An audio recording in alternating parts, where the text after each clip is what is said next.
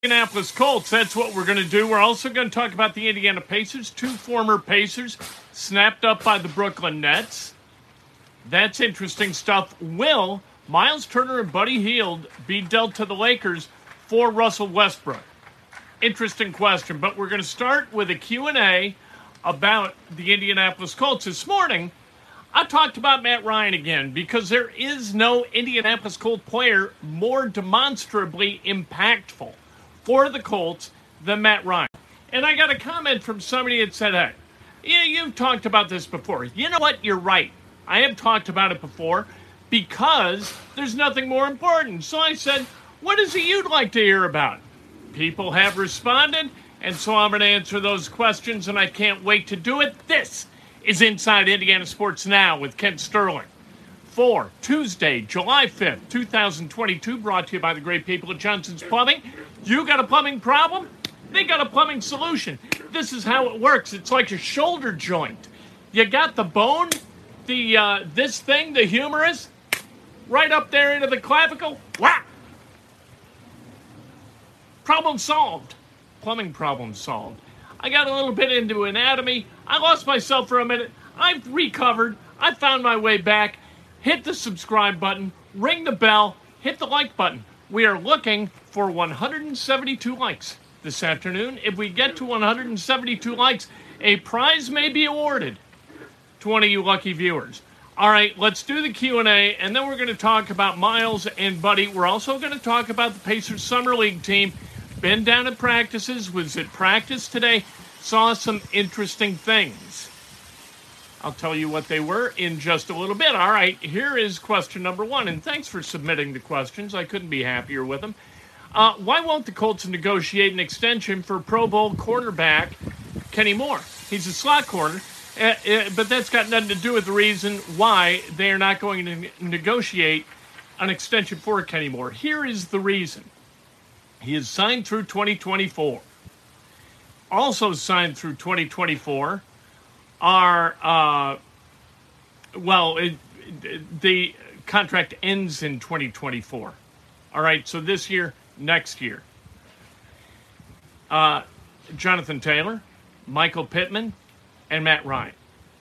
So if you're going to extend Kenny Moore and Jonathan Taylor walks into your office and says, hey, come on, what are we doing? Who's the best running back in the NFL, Chris Ballard? And Michael Pittman says, hey, come on, who is the guy, the A-plus receiver for this team? Chris Ballard says, I'm sorry, boys, we had to extend a slot corner, so we can't extend you? There's no chance that happens. There's no way Kenny Moore jumps to the head of the line, in front of Jonathan Taylor and Michael Pittman Jr. There's just no chance of that happening. Or Matt Ryan, for God's sake. I know this year and next year, we don't know what's going to happen in the third year that he would be a Colts quarterback. He's 37 years old. We don't know what he's bringing to the party, but we sure as hell are not going to paint ourselves into a corner, and by we, I mean Chris Ballard, by extending a slot corner and then pissing off everybody else whose deal expires after this year and next year. Not going to happen. Question. Will Quentin Nelson sign an extension prior to the camp? What if he doesn't?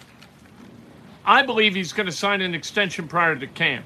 The first media availability is 3 weeks from today. I believe that extension will be signed prior to that. If not, what I would do if I were Quentin Nelson, and I believe this would be with the tacit approval of the Colts front office, is sit until it's done. Don't risk any kind of crazy-ass injury. What happened last year? He had the foot injury, right? And missed almost all of camp immediately after Carson Wentz had his foot injury. Almost the same deal. You don't want that to get in the way of making your money.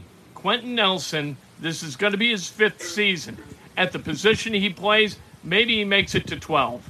That would be unbelievable. If he makes it to 12 years, that would be awesome for him. He would make a lot of money.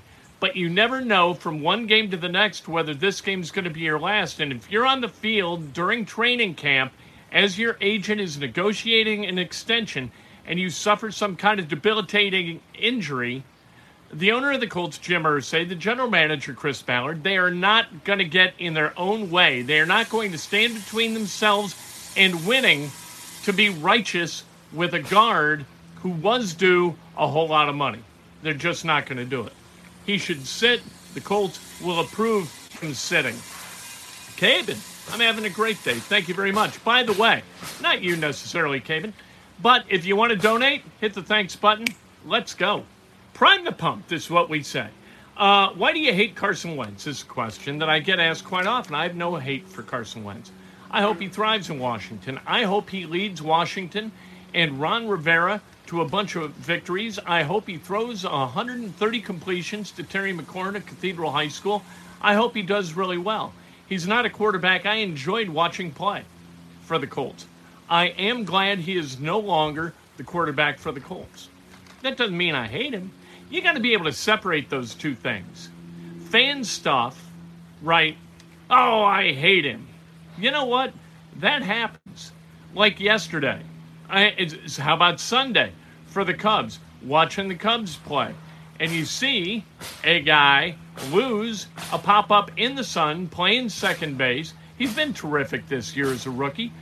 Loses the ball in the sun, no sunglasses, and then doesn't put sunglasses on afterward. I didn't like it. I hate him. But I don't really hate the person. I hate the athletic activity that failed. Yesterday, I hated watching David Robertson walk the tying run in the bottom of the ninth against the Cubs after Suzuki races around the bags for an inside the park home run in the top of the ninth. I hated to see that. I don't hate the guy, right? Matt Eberflus. I don't hate Matt Eberflus. I like Matt Eberflus. I think he's a hell of a nice guy. Asked him a bunch of questions in media availabilities. Like him a lot. Bears fans are going to hate him. They're going to be able to stand him. But I don't hate Eberflus. I dislike the McCaskey family for the utter indifference they show to Bears fans up in Chicago, a fan base unbelievably loyal who deserves so much better in terms of ownership. Virginia McCaskey, old, right? George McCaskey, whatever. Grandson of the great George Halas. George Halas was really the last executive running the Bears as an owner who was worth a damn whatsoever. Back in the early 80s, came back to run stuff at the age of like 88. Did a fantastic job. Since then, all downhill. All right, can the Colts win the Super Bowl? Sure, anybody can win the Super Bowl. What the hell? The Lions can win the Super Bowl. They just got to get really, really lucky, make the playoffs, then get lucky in the playoffs. But the Colts, here's the thing about the Colts. They got a pretty good defense. They got a defense good enough to win a Super Bowl if the offense was good enough to carry them. They've got an offense good enough to win a Super Bowl if they had a defense that was good enough to carry them.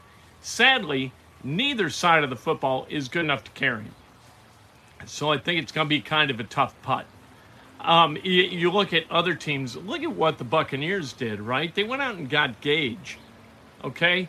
They had Williams. They had Godwin. They went out and got Gage, who used to be a target for Matt Ryan. Look at the Bengals, what they did. They got Boyd. They drafted then Higgins, and they drafted Chase. They've got three really good wide receivers.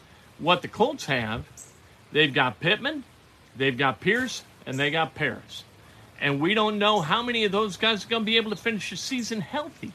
That's the thing about the Colts that makes you think, you're going to take some breaks to get there for the Colts. But you look at the Bengals, the Bengals came back from the dead in 2020. They went to the Super Bowl last year. You don't know what's going to happen. Question, how important is a good start? It's critical. If you lose the first two games, bye-bye. It's going to be a long fall. If you travel to Houston, the worst team in the NFL as it looks to be on paper, and then you go to Jacksonville, they had the number one draft pick for the second year in a row. So they aren't any damn good either, right? You go 0-2 against those two teams, who are you going to win against? That's the question. Because the following 2 weeks, you got the Chiefs and the Titans, right? They are both expected to be much better than the first two opponents. Now that third and fourth game both those games are going to be at Lucas Oil Stadium, so you got that going for you. If you can win the first two, you got a shot, baby, and that's all you can hope for. A weakness, yeah, wide receiver. Sadly, Pittman's good. If Campbell's healthy, good. Pierce has got to prove himself. But looking at it in the abstract, that's the area of weakness. Could wind up not being a weakness. All right, Myles Turner, Indiana Pacers. Myles Turner's still under contract for 1 year at $18 million. Buddy Hield under contract for next season at $21.2 million. Is it potentially possible, if the Lakers can't get their hands on Kyrie Irving, that the Lakers would deal Russell Westbrook for Hield and Turner? They could, but the Pacers won't do it. Why? Because it makes no sense. Why would the Pacers do such a thing? To bring on board Westbrook, who last year, not a bad year, 18.5 points per game, 7+ rebounds, 7+ assists. So that's not terrible. However, they would just cut him at a ticket of $47 million. Why not hold on to these two guys who can play a little bit, win some more games, right? Or deal these two guys for a couple other pieces that might make you more competitive. For goodness sake, down the road, right? Don't need to be competitive in 22-23, but down the road, that's cool. Speaking of the Pacers, we spoke to Isaiah Jackson. You want to hear that conversation? It's on the YouTube channel. Also, if you want to watch Fan Bo Zhang of China knock down threes, a bunch in a row, with a beautiful left-handed stroke, I invite you to watch that same video. It's right at the end. Just fun. Get to watch Fan Bo. Got to tell you, once he started hitting a few in a row, I was hoping he'd hit more, because then I could include it on the video. You don't want to put a guy on there who's, can't hit the rim. We don't want that. We don't want to embarrass people. We want to show them at their best. T.J. Warren, Edmund Sumner signed by the Nets. T.J. Warren, it's got to be a proven deal. Prove it deal. For, I don't know whether it's minimum or not, but he's played 4 games in the last 2 years, T.J. Warren. A great mid-range shooter and a really, really good three-point shooter go to the Nets. Edmund Sumner was traded last year by the Pacers to the Nets, along with the second-round pick. I can't remember what they got back. It's not important. He was drafted by the Pelicans, number 52 overall, and then was sold to the Pacers for $1 million. That's Edmund Sumner's trail of tears, both to Indiana and then out of Indiana. He can't play. He can't defend anybody.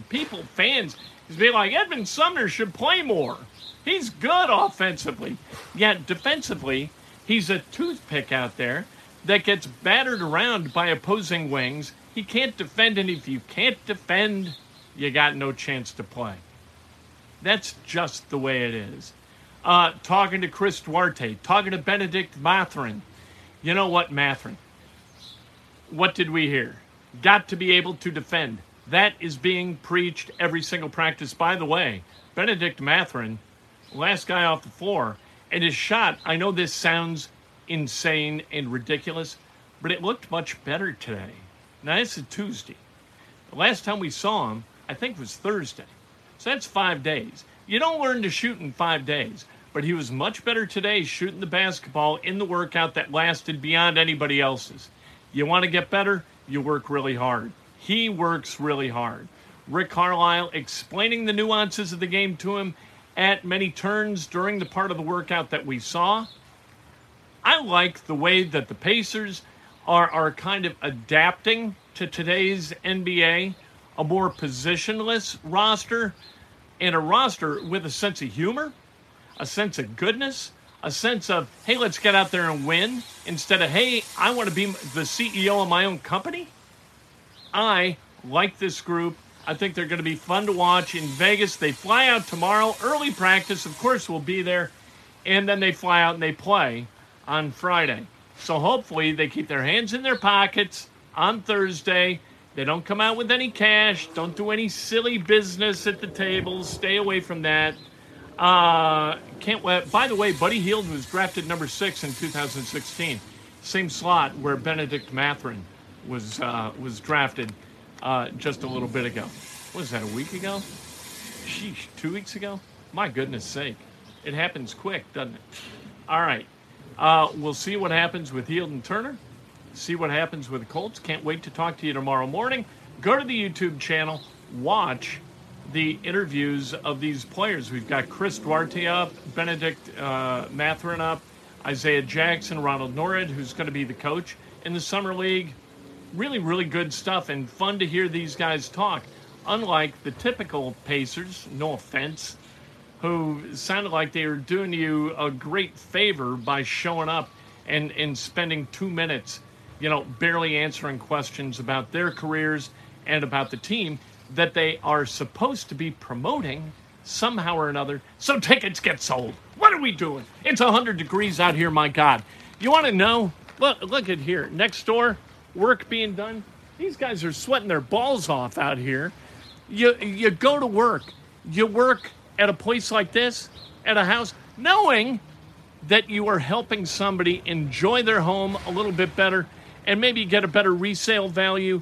You're giving back to the community as you earn a living. It's fantastic. We'll talk to you tomorrow morning. Breakfast with Ken. Bright and early, like 8 o'clock. Let's go. Hopefully it's a little bit cooler.